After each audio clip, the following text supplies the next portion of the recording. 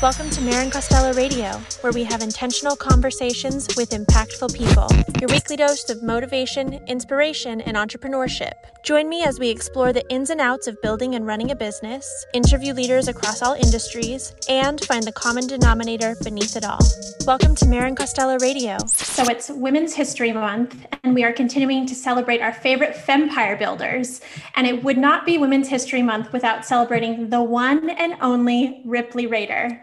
Ripley is the founder and CEO of her eponymous fashion label. Her ready-to-wear brand encourages women to express their individuality through timeless silhouettes and softly tailored separates. And to top it all off, her most recent passion project is an empowerment camp for teen girls called Camp Rocky Road.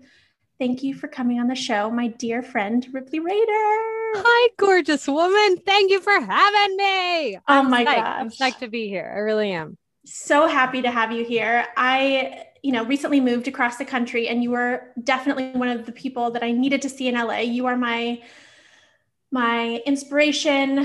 I mean, my girlfriend, my fellow fashion fempire entrepreneur. I just am so grateful for you and your friendship. And I needed to get that out of the way before we get into all things Ripley, because our friendship means so much to me. And gosh, you're such a cool human. Well, it's a mutual admiration society, because I feel the same way about you. And LA's a little dimmer without you here. So we miss you. I'll be back. Good. Very, very soon. Good. You'll see people just the amount. Yeah. You have to just sort of, I feel like when you don't live in a place and you come to visit, you see people more often than if you actually live there. So Totally. Mm-hmm. So you and I met each other during our adult professional lives, kind of in a career setting. But I would love to know what little Ripley was like. I mean, I have the belief that we all just come out cooked, like at 5. So I think how I am now is how I was then. But in some ways, I think then I was probably even a little bit more fearless. I think I came out like tap dancing from the womb. There wasn't a picture of me without like a costume on. I didn't play with dolls because I always just played dress up with myself. I mean, I was probably an impossible sister to have. My incredible sister had to deal with me like sucking the air out of every room. But I think it's the thing that we have before the world gets to us, but that wildness, but wilder. I think that's exactly who I was. I mean, I relate to that. I relate to that wholeheartedly. Mm-hmm. Yeah. What was your first fashion memory? When I was 10 years old, I was in a dance company, and we had to make costumes. And I had watched my mother and my grandmother sew. And my parents owned a home decorating and upholstery store. So I was used to it. But for myself, we had to make a costume in one of these beautiful dresses, just like a beautiful, beautiful dress. And a lot of people got their dresses made, but my grandmother chose to make it for me, and I got to make it with her. And it's still one of the most impeccable pieces that's ever been made for me, or that I've had my hand in. And it really ignited my passion for sewing. And then at that point, she got me a subscription to InStyle magazine at age, I think 11 or 12 maybe. And I was in West Virginia. I mean, we had to drive an hour to the Gap, so this was big. So that's probably, yeah. It ignited it. Did you continue sewing consistently from that point? I did. So I was always in very serious sort of musical theater training. From the time I was 10 years old, I was in voice lessons or class 5 days a week, hours and hours a day. What I would do for fun was sew, specifically starting at 13 and 14. But by 15, I was making like hippie shirts for the girls at my junior high. And they were like the band across the front, then the ruffle on the bottom, and they sort of crossed in the back.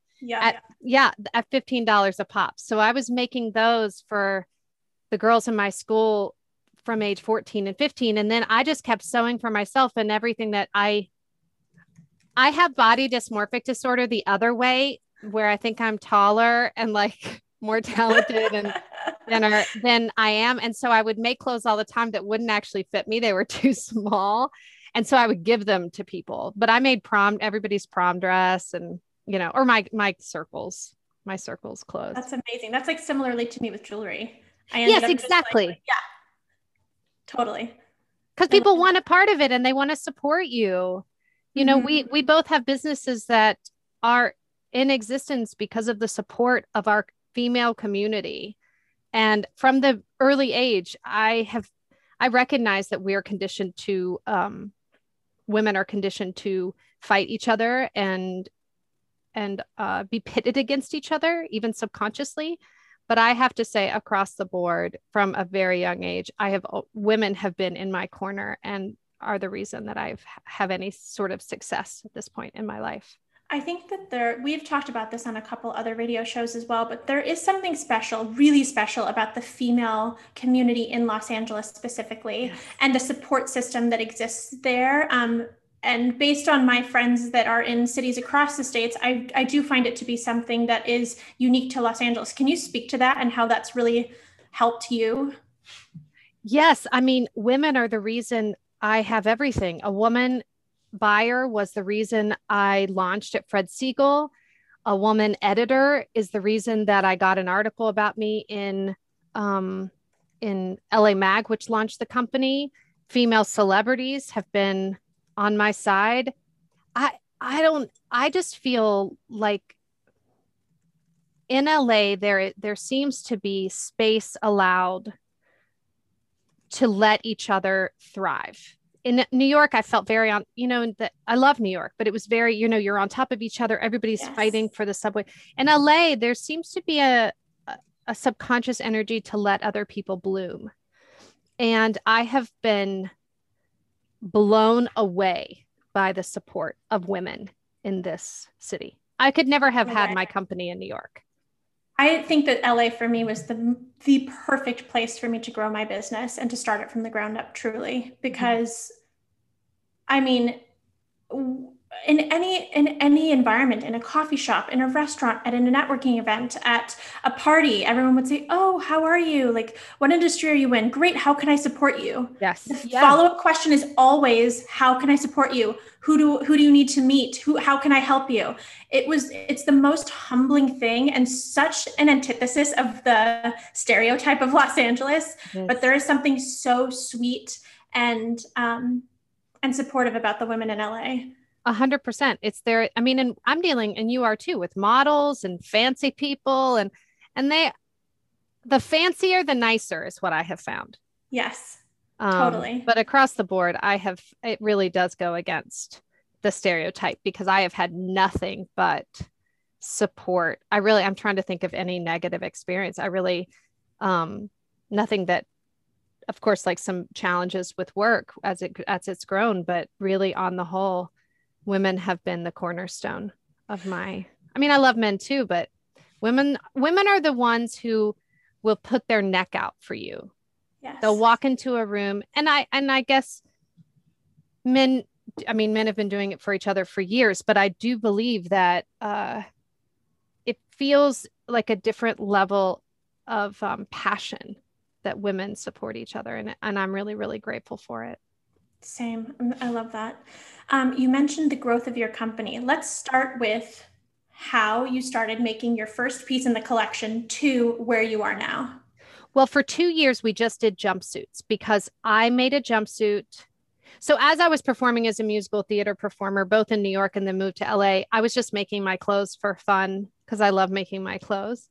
And I wore a jumpsuit. I was doing a gig in Vegas. After the gig, I put on my jumpsuit, went to a concert, got scouted in line by a buyer from Fred Segal, who said that she would launch me if I made in America and if I could sell it for under $200.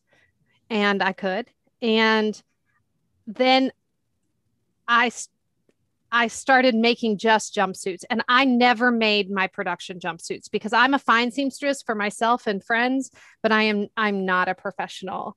And so I handed it off actually to like some really skilled I think they were literal gangsters, but in Sun Valley, that like literally, I think that was like their thing, but they could sew a jumpsuit. And I was so grateful for them. I made one cry once. It was like sad, but why am I not surprised? like, I was like, you can understand my disappointment.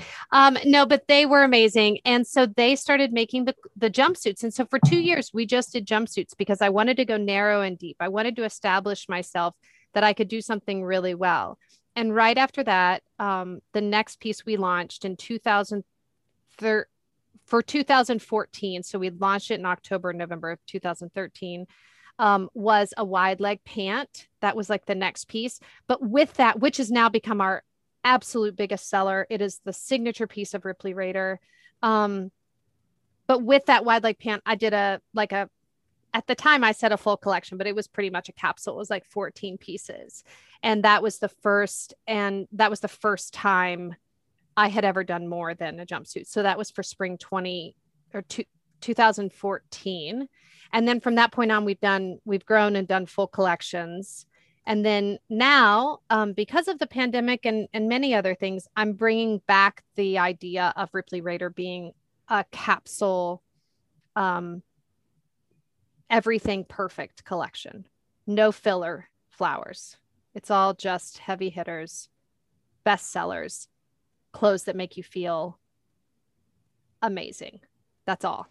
Nothing else. I mean, they are the things that I gravitate towards nearly daily in my closet. I mean, they're my tried and trues. Even I was away this weekend and I thought, oh, I'll bring Ripley's like wrap tops just in case. It was like the last two things that I threw in my suitcase and the first two things that I wore on the trip.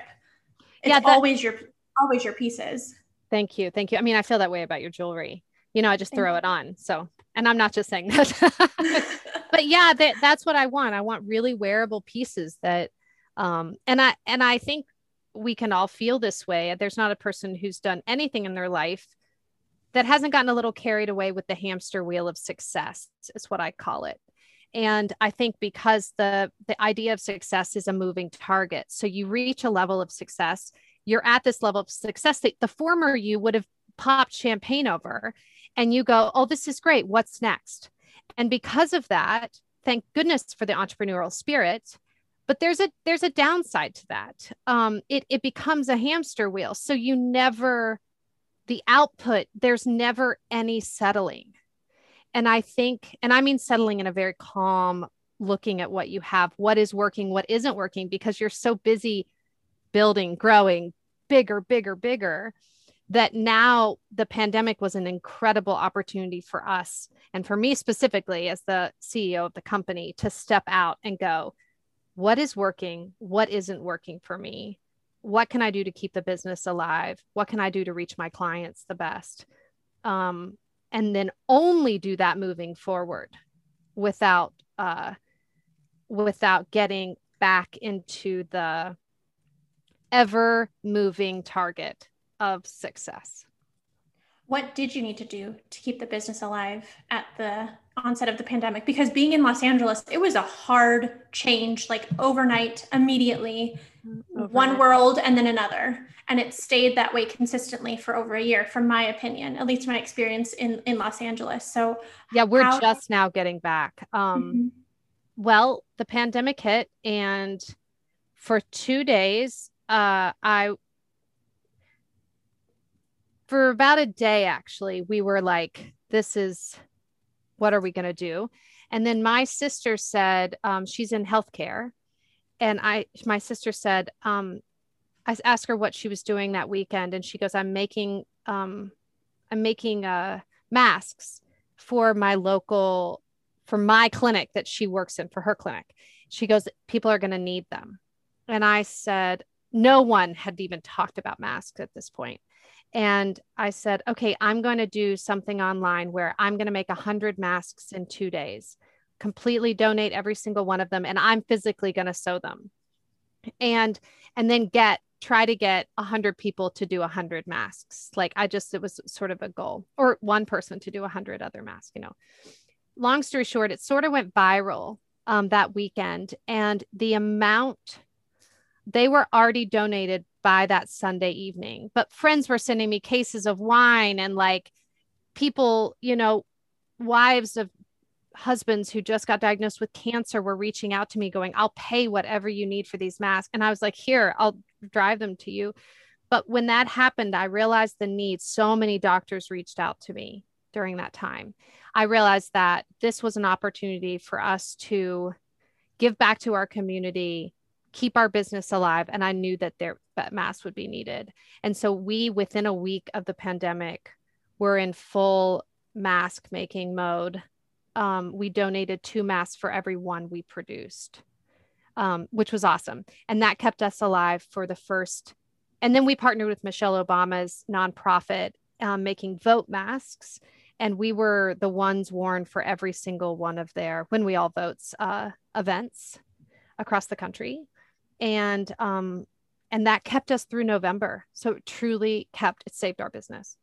That's incredible. Yeah. What did it look like on the apparel front? How did that change? Because you do direct to consumer and you do wholesale. So what did that look like on the back end? I mean, crickets. Yeah. It was, I mean, we would go 3 weeks or months without an order, which has never been the case. I mean, we're a high priced item. It's $175 or something for a pair of pants. So, we don't get thousands of orders a day, right? But to not get one order in a month was what it was real. Right. And so I just decided not to think about it. I just thought, okay, here we are with masks, and I'm not going to think about clothes. And if I have to make masks the rest of my life or something like that, we'll do it. However, I was thinking of the future, and some of our wholesalers still wanted a little bit of clothes. So I produced a capsule collection for fall just to have something to give people, and a little bigger one for this spring that I didn't think would sell at all. And it's actually selling like crazy. Amazing. Which is amazing. People are ready to get back. Also a really good collection. I think it sort of teaches you that in the middle of strife and challenge, boundaries maybe are the best thing for creativity, limitations, because it makes it very clear. Like, here is what I can do. I have these 3 options. And then for me, I work best within limits. And so I was able to create a really good collection that's basic and gorgeous and speaks to, I think, what people are craving right now, which is like richness of, you understand this with your jewelry, richness of color, depth. They want, we all want that right now, and comfort. When does that collection launch? It launched in spring launched in February. Perfect. And it is now, the entire spring collection's on the website, which is awesome. Thank you for letting me plug that. RipleyRader.com. Thank you. You're welcome. And then we have a various capsule summer. And then actually our fall that we're doing was actually supposed to be fall winter 20, but I put it on a shelf. And I thought, I'm not letting all these beautiful images go to waste during a pandemic. And we're bringing back some colors that sold out. It's a collection to get us back on track. So hopefully we'll see how that goes. I think it's going to be great. Amazing. Congratulations. Thank you. We also opened up sizing for all seasonal colors for all sizes, which I always offered all sizes up to a 3X in my essential collection. But now we sort of got rid of that because we were really only doing essentials at this point, basics. That we are offering all colors and all sizes, which is also aligned with our mission, which is great. Amazing. So you mentioned earlier that a capsule collection is around 14 pieces. What does a full-blown collection, what does that look like for you? 52 pieces. Wow. Is that including color runs, or is that 52 individual pieces? 52 styles. It's about 121. Yeah, it's too big. For me, it's too big. Holy SKU count. Yeah, it's like one of those situations where that's not huge. Like, you look at geez Louise, who has a full collection, like a Tory Burch, huge collections. I don't know how they do it. And they're manufacturing, a lot of them are manufacturing abroad. So I don't know how they do it. And then you look at a brand like LaPointe, like Sally LaPointe, who has effortless collections. They're beautiful, but they're not big. They're small. They're very clear. They're very, and I realized that was the direction I was going to go. It's so wonderful. I can't wait to own even more. It's my favorite. It's my favorite. Thank you. I hope you feel good in it. I feel like my best self. Always. Always. You work with your spouse. I do. We love Ben. So explain when he was brought onto the team, onto the company, and how that dynamic played out.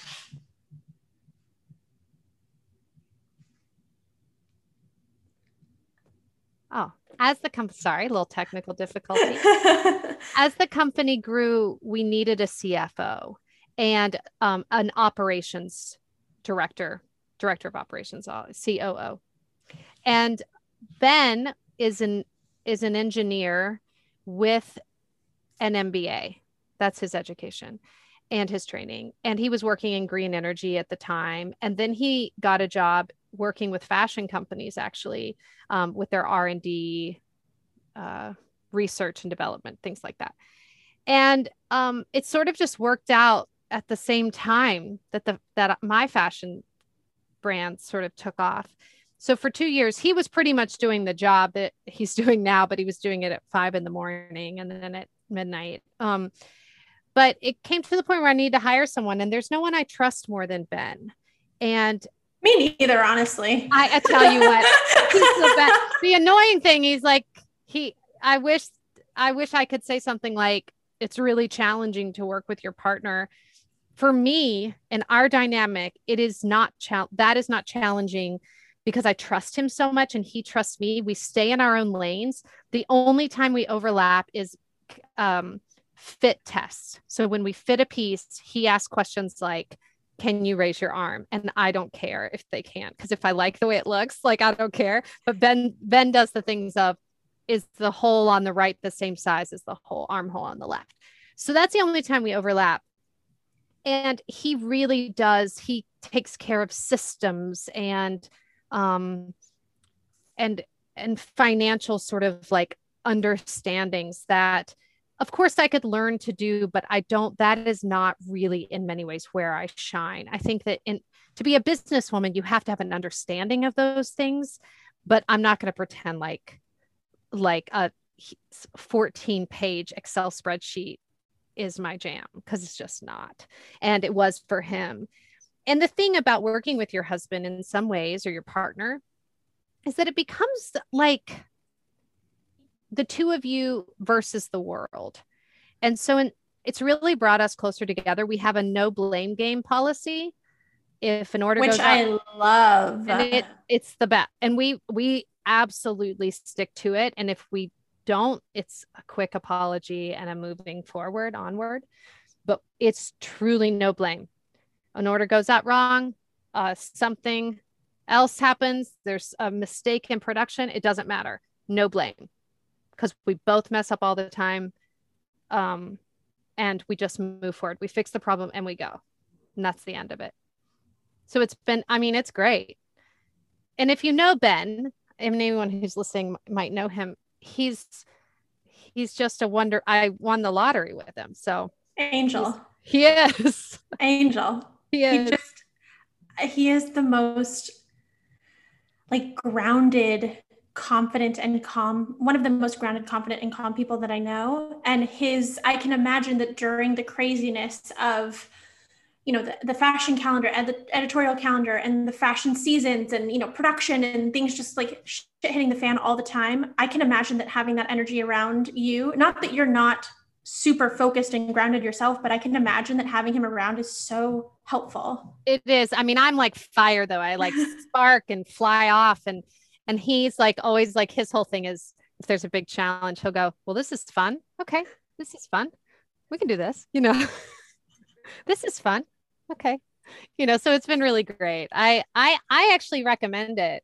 If you have that sort of dynamic, you have to know the dynamic between, it's the same with best friends or working with friends. You have to know, I have some best friends I could work with until I could work with forever. And then I have other best friends that we live in the best friend space. We're never Right. supposed to be, and you know that. You can Yes, sense that dynamic. totally. Do you have any mentors or advisors or coaches? I have a couple people I listen to. So I don't know if I've never done any organized coaching programs or anything like that. But I have an advisor who has been, I guess she would be considered a merchandising advisor, a creative director in many ways, advisor that I've had from the beginning of the company. Her name is Kate Sinclair, and she has the best eye. She asks the right questions. She's always served as sort of a mentor, older sister figure to me, even though she's not really older than me, but she just is wiser. And so I've from the beginning, she has been um, a big voice in the creation of styles of the company. And so I listened to her, and then I listened to teenagers. I listened to teen girls. So I've had I had a 13-year-old running my Pinterest from like 2017 to 2020. I mean, she's now 16, 18, but I run most things by girls under the age of 22 because I just think they have a sense. I'll run a model by them. I'll run an idea by them. And if they like it, then I'll move on it. I love that. I much prefer their point of views than women my age and Because, myself. because I think that they have an unobstructed view of what's good and what's cool, and they've got a pulse, they've got a sense of the pulse, and because they're, in my opinion, they're living in the future, and that's where I want my collections to live. And so I really listen to them. I also am sort of obsessed with teen girls, so I just think they're magic, and so I have them around as much as possible. Well, speaking of teen women, young women, tell us about Camp Rocky Road. Well, Camp Rocky Road came out of this idea. It was a blog started about 10 years ago that I did, just a passion project where young women would write in from all over the country what ice cream flavor they were, because I found it was a good way to get to the heart of a young woman and let them talk about their complexities without being negative. And so it's always just sort of stuck with me.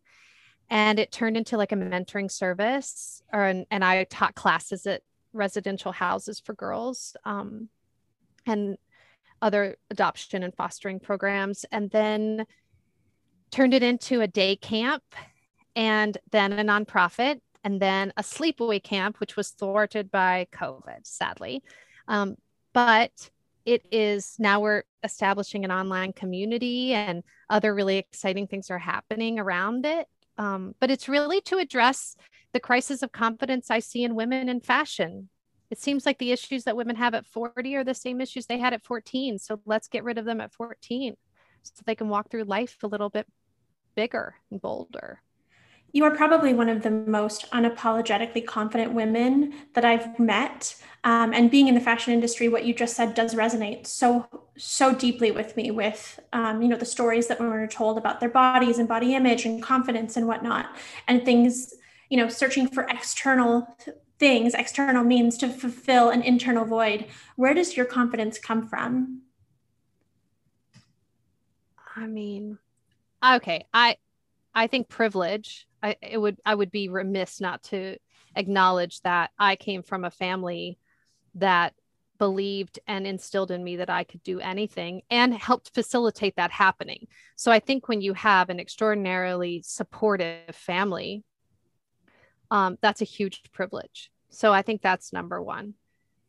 I've always had delusional self-esteem. I don't know. In college, I always just think, I don't know. I think that this is what I think. I think at a young age, I realized that there was more important things in life than just being pretty. I think that I realized that I was always going to be voted quote unquote most unique. And so I think I decided at a young age to lean into that and not apologize for not sort of, I guess, in some ways following the norm, looking like the norm. It took me a long time to grow into my body and my face and but also just not being a part of the inertia of life, I guess. And so I embraced that. And I think making those intentional choices at a young age has given me quite a bit of confidence as I've gotten older. I suppose your confidence was a derivative of self-awareness. So I suppose the self-awareness maybe came first Yeah, for you. Yes. And do you remember your earliest memories of that? I mean, I don't remember. I was not self-aware until fairly recently. Like, I believe that we come out cooked. I believe that wholeheartedly because there are so many patterns from when I was a kid to now. But as far as like my confidence and my self-awareness, that is definitely a skill that I developed in adulthood. So explain to me about where that came from for you as a young age. It's interesting because I do believe levels of self-awareness comes as you age. So like my awareness, like I could talk to my sister and she would tell you that I was always confident, but like totally not self-aware really until, let's say, I was a little older. And then in my 20s, there was a different level of self-awareness and of growth. But I do believe that in my mid 20s, I think I started dedicating a little bit, maybe in my 30s. I early 30s, I started like dedicating, like wanting to be better in the world. And I have to say a lot of it has to do with Ben because he's pretty awesome. And I wanted to make sure that I leveled up, you know? And, but I do think, I don't, I think self-confidence comes from mastering something outside yourself. And I was very good at dancing and singing, and I was good at babysitting, like connecting. There were things I was really good at that gave me a level of confidence that made me walk through the world differently. And that's something that is really important and something I want to instill in young women, because true confidence comes from feeling that feeling you get when you are good at something, when you master something. And it can be anything from a video game to an anime drawing to a singing competition. It doesn't matter. A needlepoint, like it doesn't matter what it is, but there is a deep feeling of accomplishing something, of planting a garden that no one can take away. It is the seed of your superpower. That's what I feel. And I was really connected to that from a young age. That's beautiful. So when you go through the ebbs and flows of your business now, like when shit is hitting the fan, how does one stay centered aside from having Ben aside? Yeah, Ben aside. Ben aside. How does Ripley stay centered and harness your confidence and harness the grit and the tenacity that it takes to move through the crazy challenges? Because you are at a certain level in your business that more money, more problems. Yeah. I mean, it's a beast. It's a beast. And so I'm just curious as you've leveled up, and it's been such an honor to watch you as your friend and from the outside, you know, looking in, and also like a lover of the brand. But I've seen this insane growth in such a short period of time. How do you manage the chaos? The success or failure of my company has nothing to do with the success or the failure of me. I am not that. I have built it and I am grateful for the doors it's opened for me. But I had to have I call them come to Jesus moments, where it's like I have these like moments with myself. And I've had to say recently, because the pandemic brought the fashion part of the company to its knees.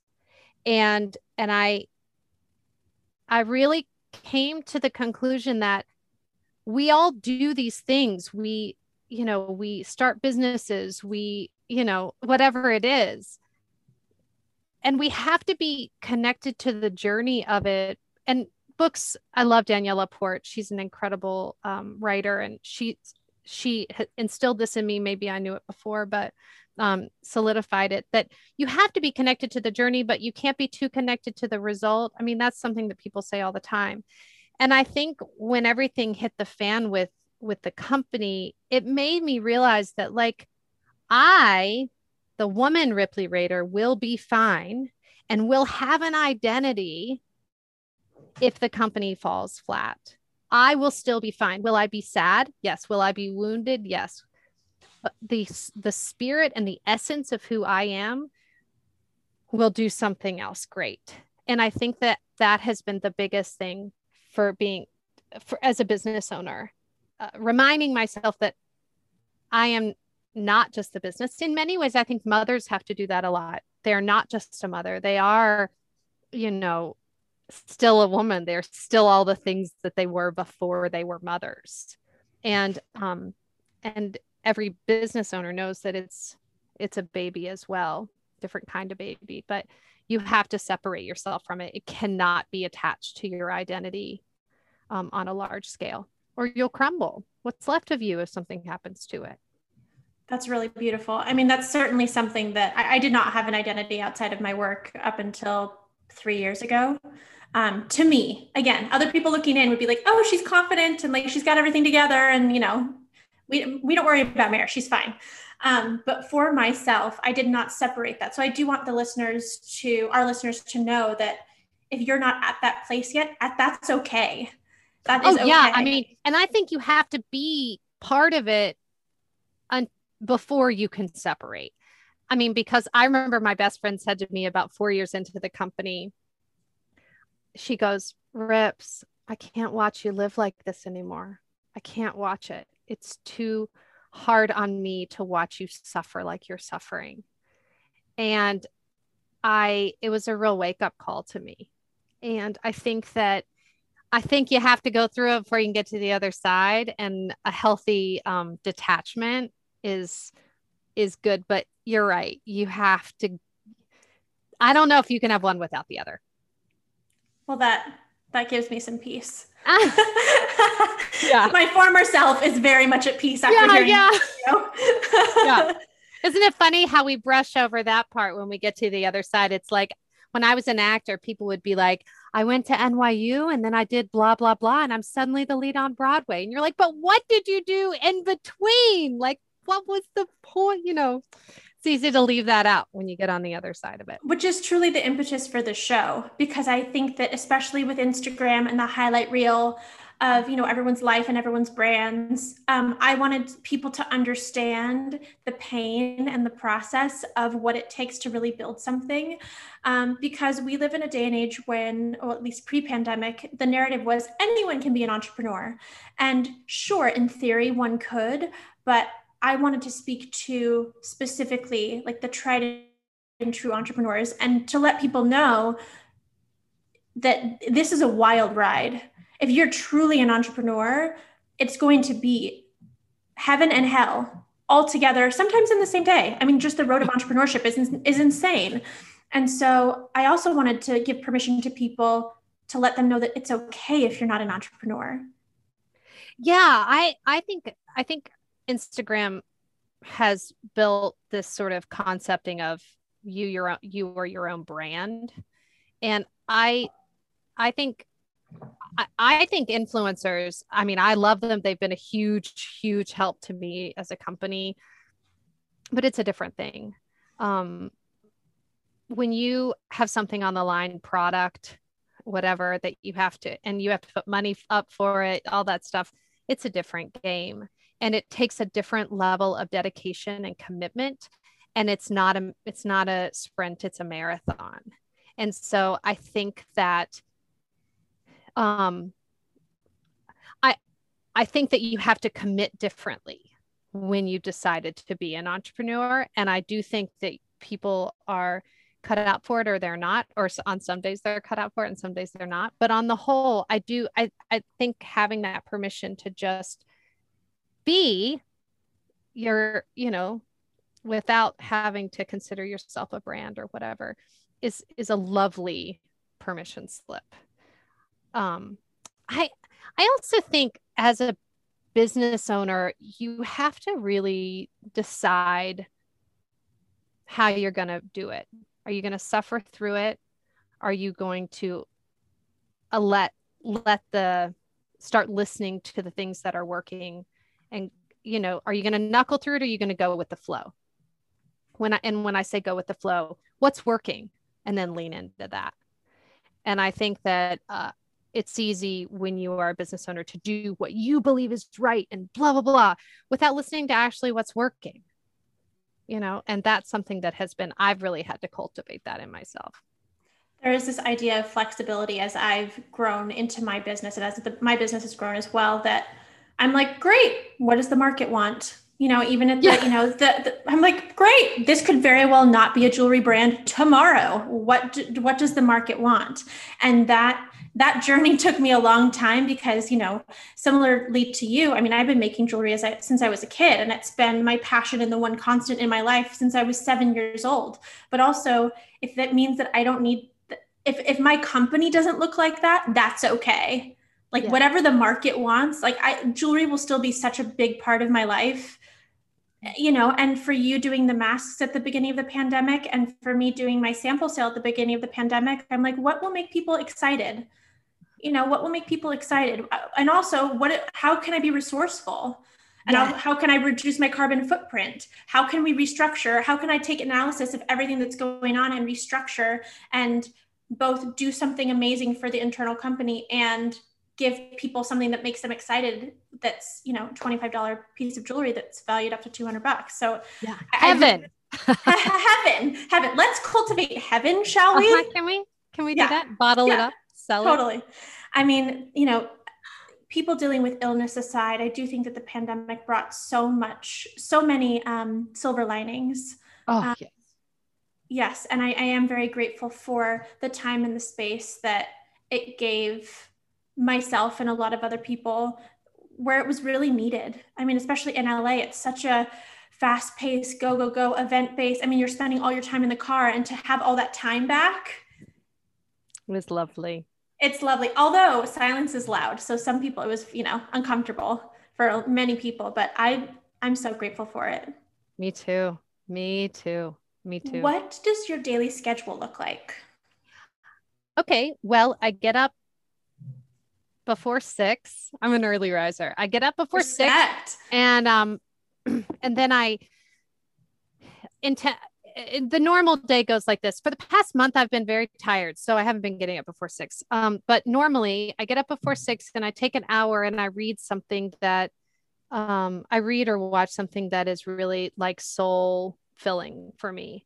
I love Deepak Chopra. I love Danielle Laporte, Richard Rohr, anything. So I read something for like an hour to get me in the right mind space for the day. It's usually not light outside yet, so it's awesome. It's very quiet. And then the next hour, I work on something that's unrelated to Ripley Raider, the brand. I'm working on a few projects with Camp Rocky Road and the nonprofit that is filling my time right now. Or I do my Spanish lessons, things like that, that's unrelated to Ripley Raider. And that's until 8:00. And then at 8:00, I usually work out until 9. And then I go into my office and work. Or if we have a light day, we go to the beach on a Tuesday because we can. Does that happen a lot? No, but we could. I like that freedom. But it sounds nice. Yeah, and we do. I mean, like there have been days like in November, we didn't have anything going on, and we just decided to go. We weren't going to work in vain. And we really do listen to that. And I have a voice lesson once a week. I have a dance class once a week that I do. I just put in a potter's wheel, so I plan on doing that quite a bit. But I work until about 7 usually. And we're downtown at our factories or doing something around, but on and off until about 7. We'll have dinner. And then I try to be in bed by like 10:30 so I can get up early. But that's the day. That's my normal day. Do you work weekends? Yes, usually. Yes. Both days. I try to take Sundays totally off. If we're in crunch mode, I just work all the time. But we always take one day of the weekend and escape somewhere. Like we'll go to Ojai or we'll go on a big hike or something like that to get into nature, because nature's really, really healing for me, as is most people. And so we do that, but there's not a weekend where we're not working a little, you know. Also, I think the key to entrepreneurship is diversifying. So if we're not working on Ripley Raider, but we might be working on a real estate concept or something, I don't know, something else. And I work on Camp Rocky Road a lot on the weekends. That's wonderful. Yeah. What does self-care mean to you? Self-care. I think self-care means making sure that I'm doing enough to fill my reserves. I call it creative alone time. CAT, actually, CAT. My mother coined it. I'm not going to take credit for that. But to make sure I have enough creative alone time so my reserves are full so I can give back. I think a lot of self-care is not thinking about myself at all. Volunteer work, service work, anything that I can do to get back to my community. It's really important to me. Self-care is never, on some level, I guess it's manicures and facials, but that kind of stuff is surface stuff for me.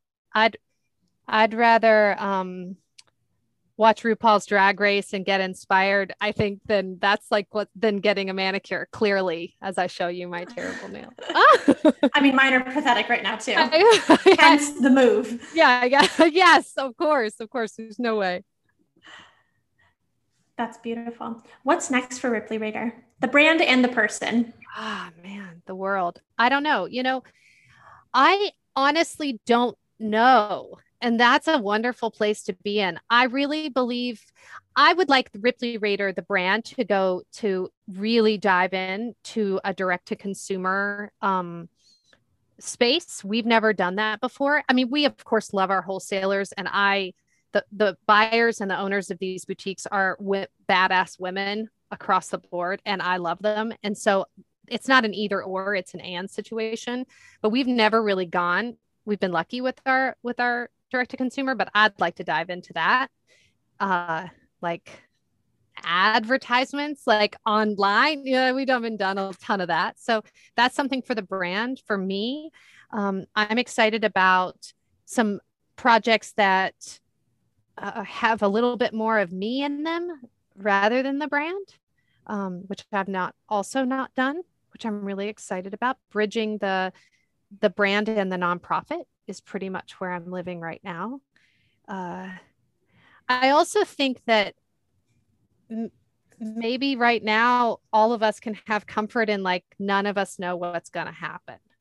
And I feel really comfortable with that. The unknown, I'm sitting in it beautifully because I'm like, who knows? Who knows what the world will be like in 3 months? I don't know. So I think for me, it's a little relief because I'm like, well, it's not me, it's the world. Yes. Like, I didn't fail. Like if this thing crumbles, like it really wasn't, I did everything I could do. Yes. And I think we all have to embrace that right now. I think that, I think we all have to be so proud of what we've done in these last 10 months, or last year, even whether or not you wrote the great American novel or you survived or you took care of your children. Like my friends who are mothers who have had to be teachers as well. It blows my mind. I don't know how they've done it. And I think the concept of being easy on oneself, I've never actually understood because I don't know what that means. But what I do believe is that we have to all pat ourselves on the back for showing up every day in the face of what history will put down is some of the darkest time in our history. And here we are showing up every day. People are still laughing. People are still sharing art online. And I think that's something to be very, very proud of. Amen, sister. How can we support you? I don't know. That's the best. That's like the best. I don't know. No ask is too big. Give me compliments. How to support me. I really believe that it's, you know, the continuation of what we're already doing.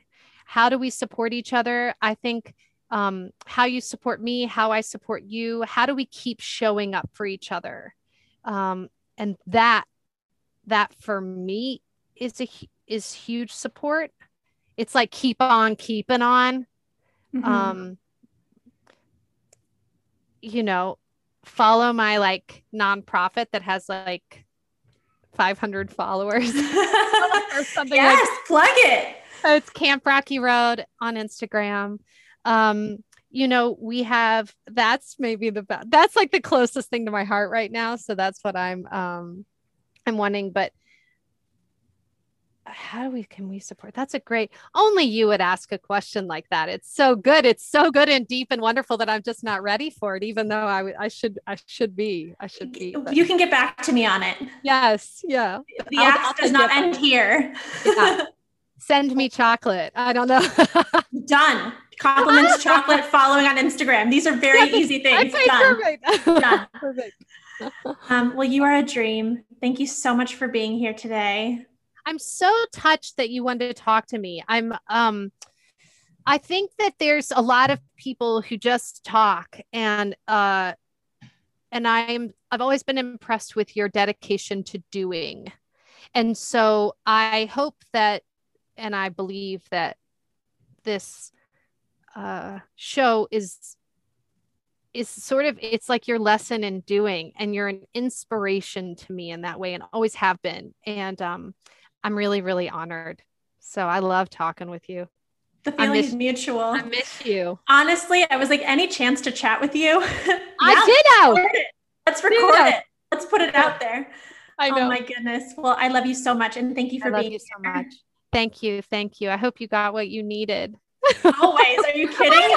There are so many quotable moments. Oh, good. Okay, good. I love you. I love you. Mwah. Thanks, Mama. Thank you. Holy moly, what an interview with Ripley Rader. Ripley, thank you so much for coming onto the show. A big thank you to our radio station, Dash Radio, and thank you to our producers at Island City Management. If you like the podcast, please follow, like, and subscribe. And if you want to catch us offline, you can follow us on Instagram at Marin Costello and Marin Costello Radio. Thank you guys so much for tuning in and listening to Ripley Rader's wonderful story. We will see you next week. Oh, please. Don't you rock my boat, 'cause I don't want my boat to be rocking. Oh please, don't you rock my boat, no, 'cause I don't want my boat to be rocking. I'm telling you that, oh, I like it like this. So keep it steady like this. And you should know by now. I like it like this. I like it like this. Ooh yeah. Satisfy my soul. Oh yeah. Satisfy my soul. Every little action, there's a reaction. Oh, can't you see what you've done for me? Oh yeah. I'm happy inside all of the time. Oh, when we bend the new corners, I feel